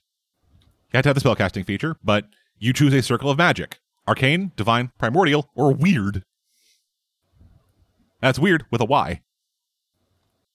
That's how you know it's magic and not just strange. Because poor literacy is a thing that happens from time to time. Yeah, so, yes, with Ritualist, you get a ritual book. You choose one of those circles of magic. It can be different from your circle. So, like, if you're a druid, you can take a fucking... Like, if you're a druid who has the primordial list, you can take from the weird list arcane thing. Take from the weird list if you get ritualist. You know how it do. When you get the ritual book for the first time, you add 1 ritual for each spell ring through which you have unlocked via your spellcasting class. So, their example, if you're a bard, you take the talent at 4th level, you have access to slots of the 1st ring and 2nd ring. So you would add 1 1st ring ritual and 1 2nd ring ritual. I like that. Every time you get a new ring of spell slots, you add 1 new ritual of that level. But yeah, that's just cool. Yeah. Next up, school specialization. This seems to be like where they have to put a lot of the this seems to be where they put the old wizard stuff. The old wizard subclass stuff. So you take this talent, choose one of the 8 schools of magic, which for those who don't know, abjuration, conjuration, divination, enchantment, evocation, illusion, necromancy, transmutation. When you take always weirded me out that teleportation is conjuration, but it makes sense that it is. You conjure a portal. I make an illusion that I'm still here, but I'm gone. Blah blah blah blah. Yeah. So when you take it, choose a school. They gain the following benefits. When you cast a spell from the chosen school that requires you to make an attack roll, add +1 to the roll. When you cast a spell from the school that requires a saving throw, you add +1 to your DC. And why? Why are there not more things that add to your DCs? Because fuck you. And finally, if you use your spellbook to cast your spells, the gold and time you spend copying a spell of that class of that school into your spellbook is halved. See, I hate that in the subclasses, but I like that as a talent. Yeah, because it's like it separates it from just like being the core of the class. Because those are like the core abilities of like the school-based subclasses. Just, It was one of the first things you got, and it was always useless. Yep. This was in the previous document, but they changed this last sentence. You can select this talent multiple times, but you must choose a different school of magic each time. Can't keep having the cost of your evocation spells, guys. Yeah. You also can't take this 4 times, get +4 to your evocation attack rolls. Yeah, the old version of it said you can select this talent multiple times. Full stop. Just I smell an exploit. Yeah. Every single level, I take fucking school specialization. By the time I'm level 20, oh baby. I will pay 1 gold to copy a 9th level spell into my spell book. It takes and it will have a save DC of 70. It'll take me 2 minutes. Eat my fucking ass. This is a competitive game. And I'm not gonna win. I'm not a winner. Wario would be a great wizard. I think Waluigi would be a better wizard. I think Wario would actually make a really good cleric. Wario has too much money. Yeah, he's a greed cleric. That's not a thing. He worships a god of greed. It's not a domain, I don't think. At least in 5e. I think it is a Pathfinder. Domain. That's the death domain, Dad. They're not greedy. Yeah, you want servants. What? Moving on. Is death domain not the one that does necromancy? Yeah, it is, but it's also not. You don't need to be greedy to be a necromancer. I don't know. Yoden's pretty greedy. Yoden's not a necromancer. He will be. Sure, good luck with that. Anyway, artillerist from the martial talent list. A thing that I think also they fucked up on. Because I'm going to read it to you and then have you guess something about it. Okay. So, the artillerist. 2 abilities. And just so you guys know, I don't have a tab open. I don't know any of this. So if I guess it right, that's just blind dumb luck. Yeah, so you gain 2 benefits. First, you ignore the loading property of simple and martial weapons with which you are proficient. And 2, you have advantage on attack rolls made with siege weapons or other projectile launching objects you operate. Your GM has final say on whether or not the object falls into that category. Okay. With the prerequisite, you have to have an ability score of 13 or higher. What ability score do you think it needs? I'm going to guess it says Constitution. It says Strength. That was my second guess. Which I'm thinking it might have meant Dexterity, but I'm not 100%. It probably meant Dexterity. Because I can see an argument for needing a high strength to be able to ignore a loading property on a crossbow. I can see it. I just don't think that was their intent. Yeah, me either. So, next up on the martial list, hand to hand. So with hand to hand, you get 3 benefits. You become proficient with unarmed strikes. Your unarmed strikes deal 1d6 bludgeoning damage plus strength. You have advantage on ability checks made to initiate or escape grapples. The biggest change with this is in the old version of it, if you were medium, it did a d6 plus strength. If you were small, you dealt a d4 plus strength. Yes. Okay, so I come from the old days where if you played a small character, you got less damage dice, but you had other specific advantages. Specifically, it was harder to hit you and you had an easier time hitting them. I'm just a simple southern gentleman. I'm just a simple southern DM. But since most systems seems to have gotten away from the, hey, you're tiny, so that means you're harder to hit thing, I can totally understand. We'll normalize the damage dice. Yeah, it's fun playing small melee damage dealers. It sucks in older editions to go, all right, I'm going to be small. What do I roll? Oh, a D3? Tight. Yeah, a D3, but I also hit. 5% more often than the fighter, which means that D3 plus my full strength mod means I'm actually keeping up with the other fighter on the team. Because that was the thing. Like, small melee damage dealers had a higher accuracy. They had a higher accuracy and were harder to hit. Size categories are always weird to me. Yeah, size categories are weird. You're not going to get any argument from me on that. How many people can stand in one square? We have people who just assume because they're small they can do that. When specifically there is a halfling ability that lets you do that. My favorite thing is a square is a meter by a meter. If I'm fighting back to back with someone, we're occupying that. Or is it 2 meters? It's 5 feet. So yeah, in D&D, a square is big enough that I could fight back to back with Ben, and neither of our guts would be poking out of the circle. Ben, for those who don't know, is Birdie. Yeah. I very rarely refer to him by his proper name. You've been doing it a lot more lately.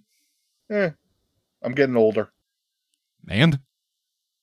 Well, as you get older, you see, you start turning into an adult. And adults don't use nicknames like that. Yes, they fucking do. I don't know what you're talking about. I'm an adult and I don't use nicknames, dead man. Of course you don't, caveman. I don't have a response for that one. I haven't even got any snark ready for that. Yeah, so that was a pretty significant change to the hand-to-hand thing. And they also included another behind-the-curtain thing, explaining that within their system, you are not automatically proficient in unarmed strikes. Yeah, I'm fine with that. You have to take this feat in order to be, you have to take this feat or be given proficiency by your class or background or something to have proficiency with unarmed strikes. I'm okay with that. Yeah, that's fine. Who punches people anyway? Me. Which characters punches people anyway? Monks. Though I did play a fighter once who took unarmed fighting style just because I was like, damage output wise, that's going to outpace the monk for several levels. Yeah, and then you were fighting only werewolves.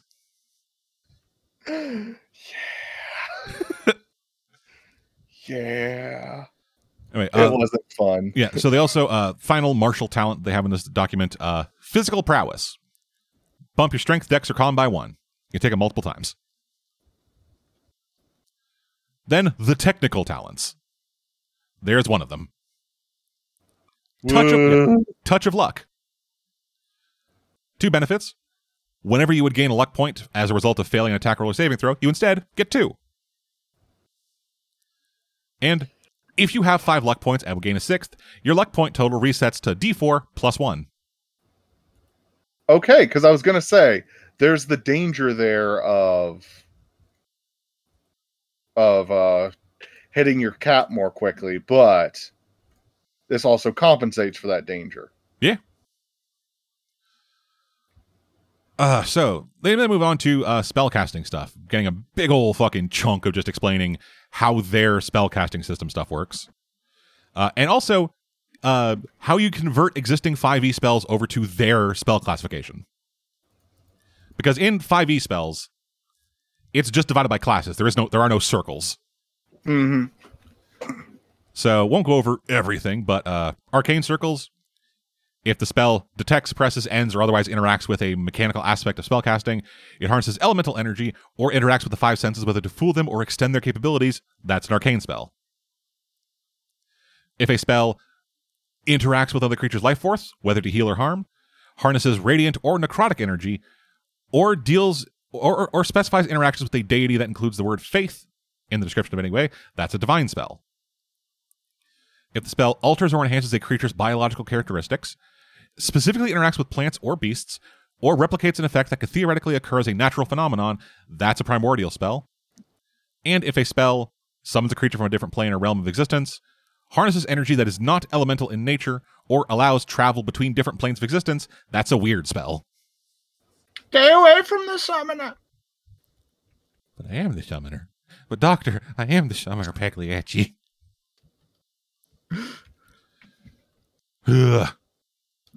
Anyway, They also explain a bit about how their ritual stuff differs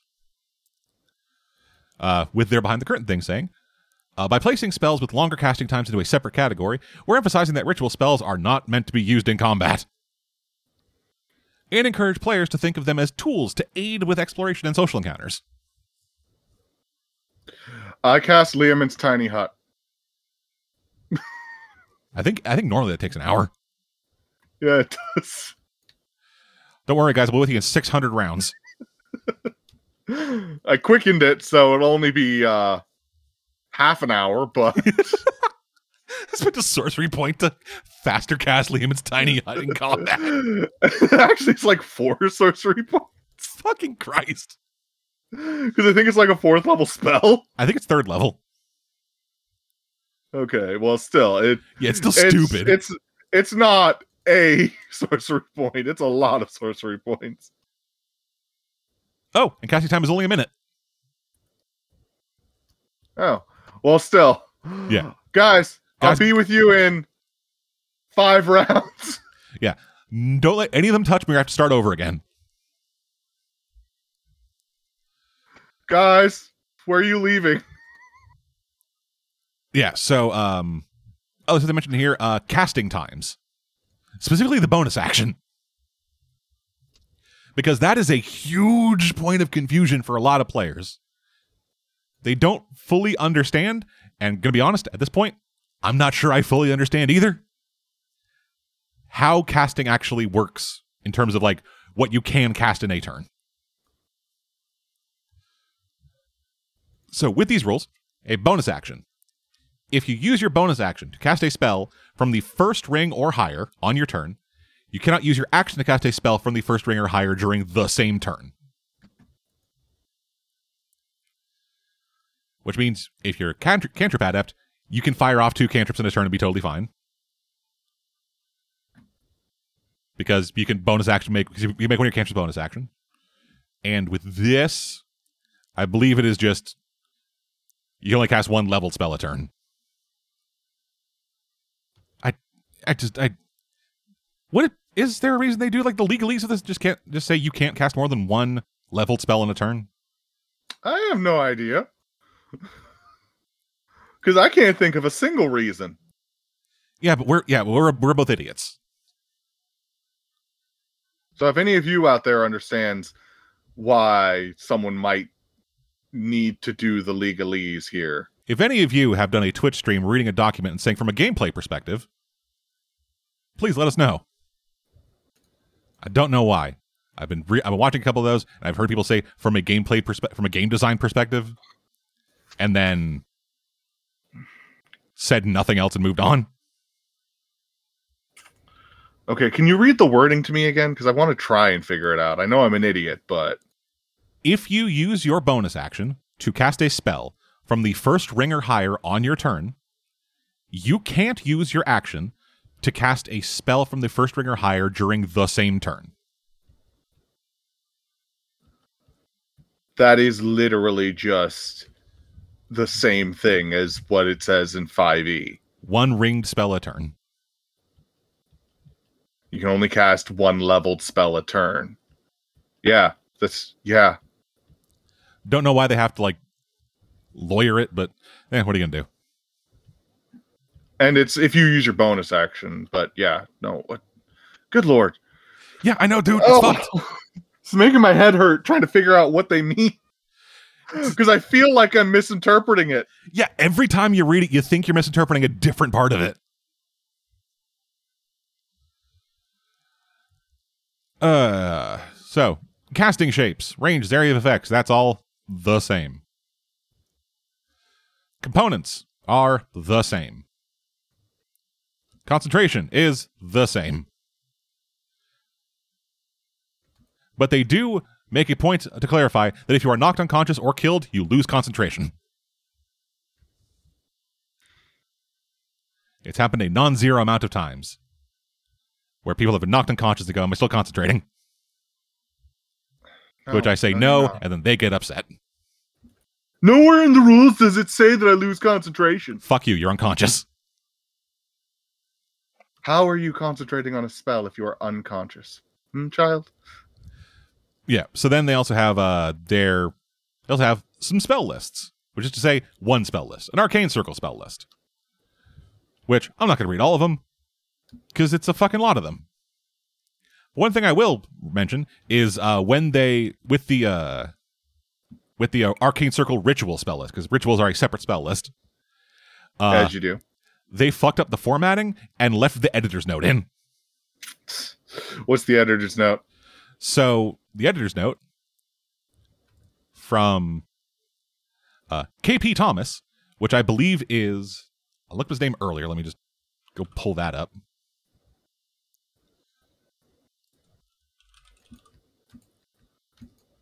The Kobold Press team.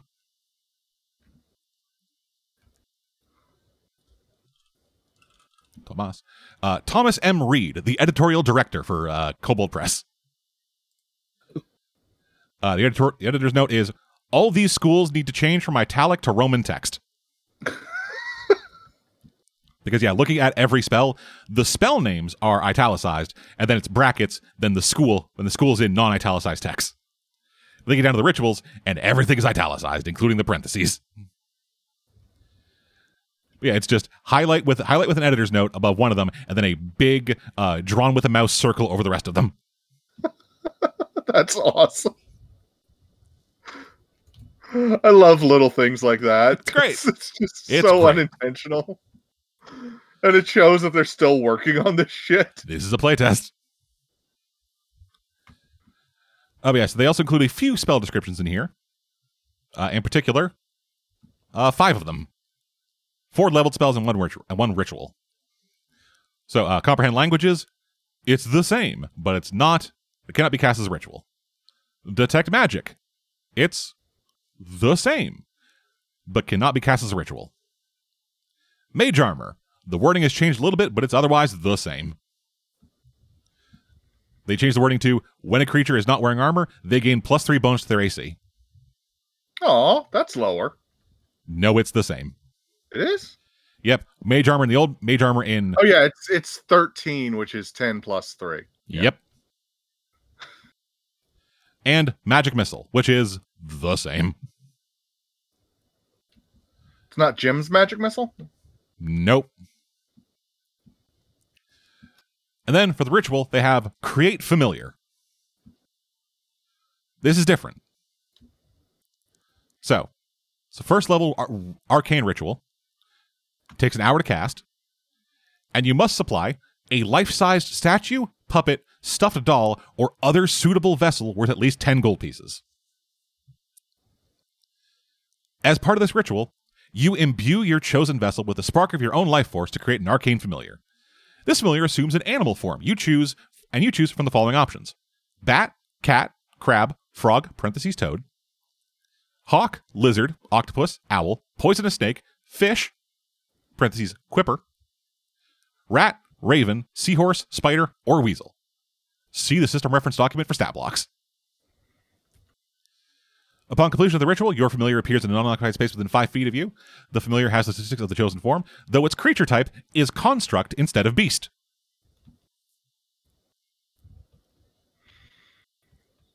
And then more different things from there. For starters, when you make your familiar, your hit point maximum decreases by 1. Oh. Until you permanently dismiss your familiar, your hit point maximum is always reduced by 1. Or the familiar is destroyed, I assume. Permanently destroyed. Not just destroyed, it has to be permanently destroyed. That language needs clarification. They do clarify it a bit later. Good. So, communicating with your familiar. While your familiar is on the same plane or realm of existence as you, it can magically convey what it sees or senses to you, and you can communicate with it telepathically. Your familiar acts independently from you, but it obeys your commands. In combat, it rolls its own initiative and acts on its own turn. A familiar can't attack, but it can take normal actions. You can cast touch spells through it. And as an action, you can touch your familiar to reincorporate it into your body. When you do so, it melds into your skin, where it waits to be summoned. While it is incorporated, you can use an action to expel it from your body, causing it to appear in an unoccupied space within 5 feet of you.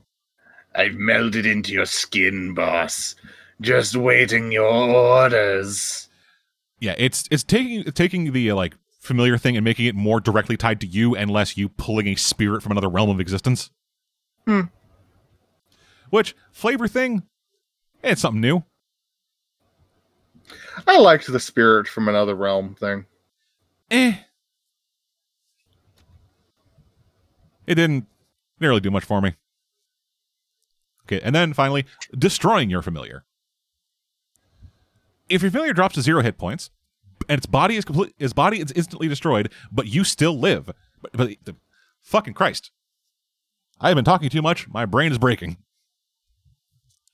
So, if a familiar drops to 0 hit points, its body is instantly destroyed. But if you still live, your familiar regrows a new body in 1 hour, regaining all its hit points and becoming active again. The new body appears in an unoccupied space within 5 feet of you. If you die, your familiar is permanently destroyed, and the ritual must be performed again to create a new familiar. At any time, you can use If you die, yeah, I'm totally going to be performing that ritual from beyond the grave. It's 5e, dude. Death means nothing. True. So, at any time, you can use an action to permanently dismiss your familiar, which instantly destroys it. You can only have one arcane familiar at any given time. If you attempt to cast a spell while your current familiar still lives, the ritual fails. So, reading this, I notice one big difference. And I mean big mechanically. You can't change the form of your familiar until you make an entirely new familiar.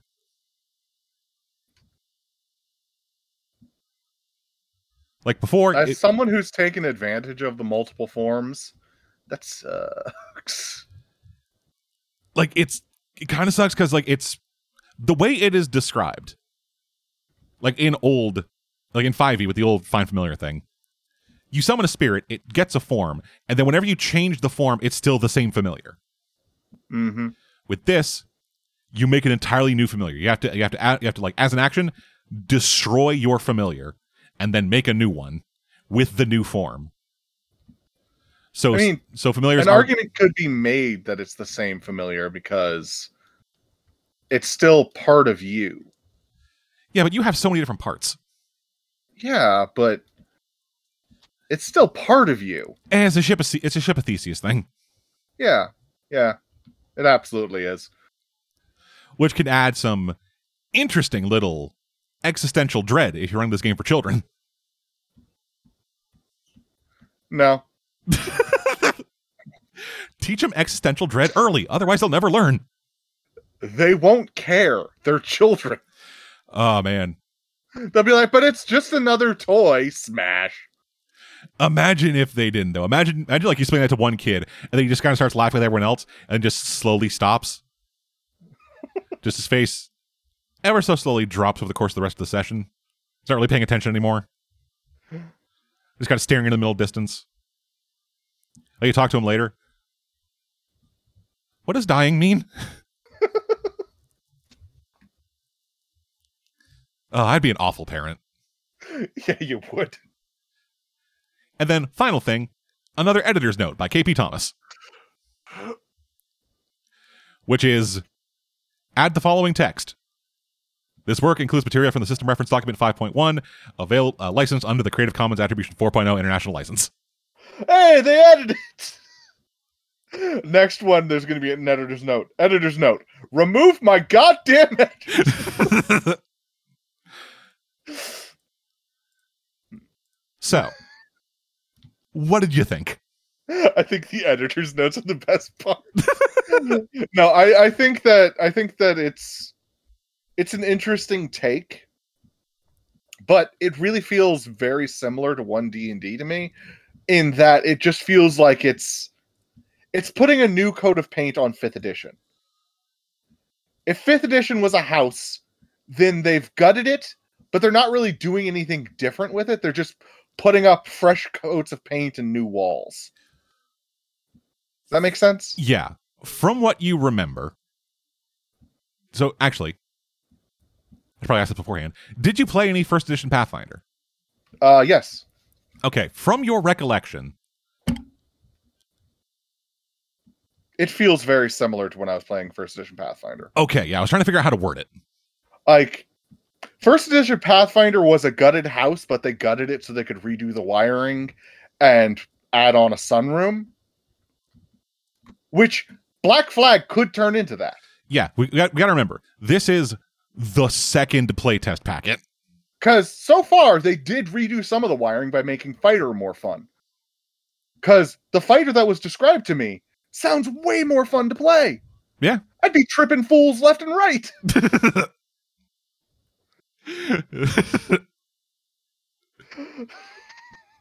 That's what I took away. Yeah, you could trip. That's what you take away.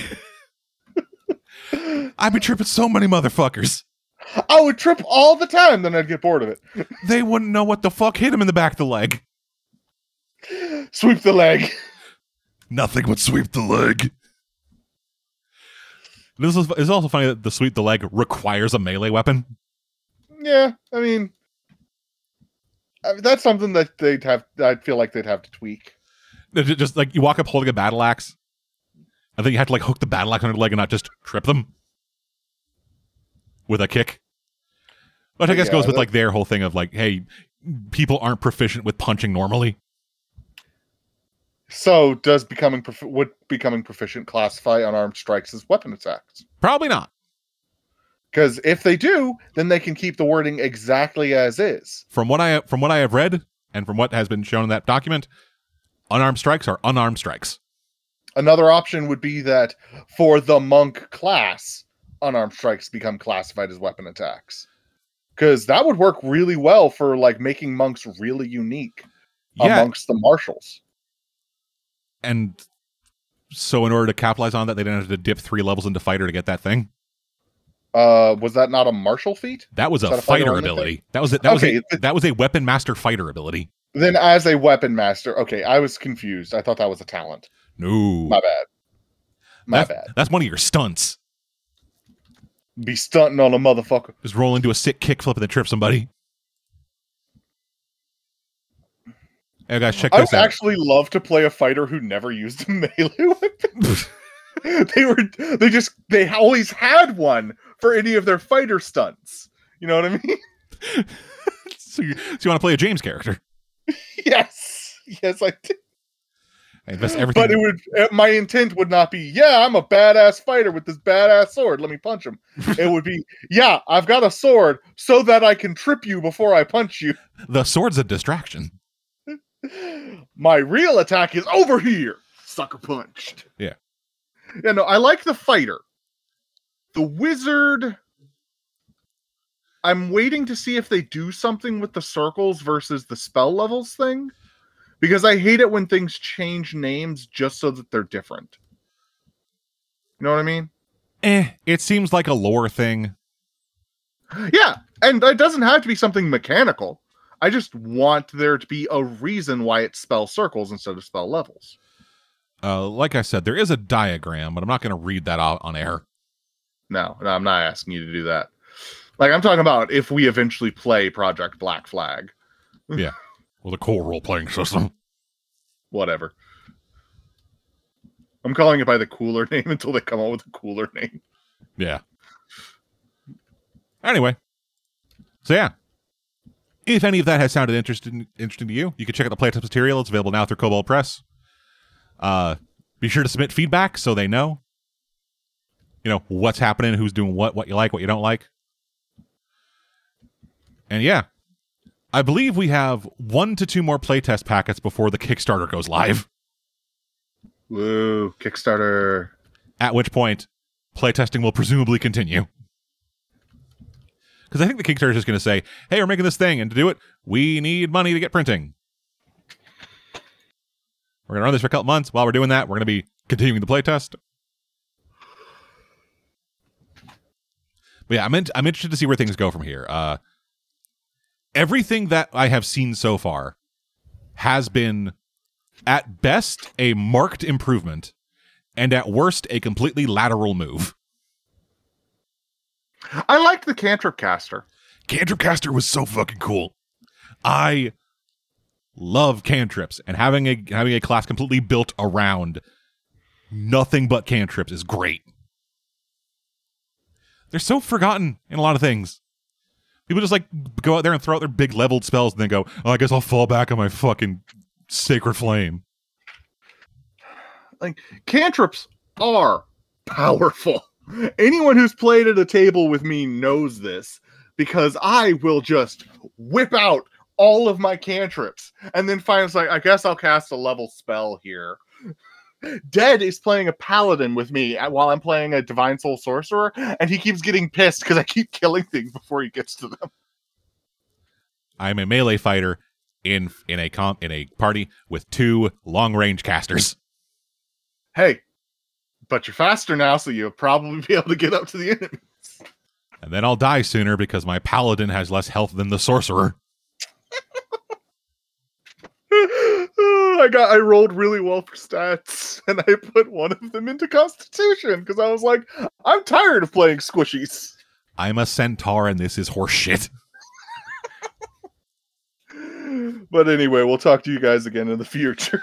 Yeah, like I believe they've said they're trying to do this monthly. So in April, we're gonna be getting a new playtest packet, which I will once again force down Cave's throat. He says this like it's a punishment. You act like it's a punishment all the time. Yeah, because it is. Anyway, and yeah, Cursed Destiny. We got, I believe, 3 to 4 more episodes in the backlog, and then we will be getting into the proper campaign. We're getting back into recording that this week, I believe. Yep. The aim is to, anyway. Life may come along. Recording this week. Yeah, life may come along and fuck that. But yeah. Until a lot of stuff, though. I'm Dead. And I'm Caveman. We'll see you guys next time. Goodbye. Have a wonderful time.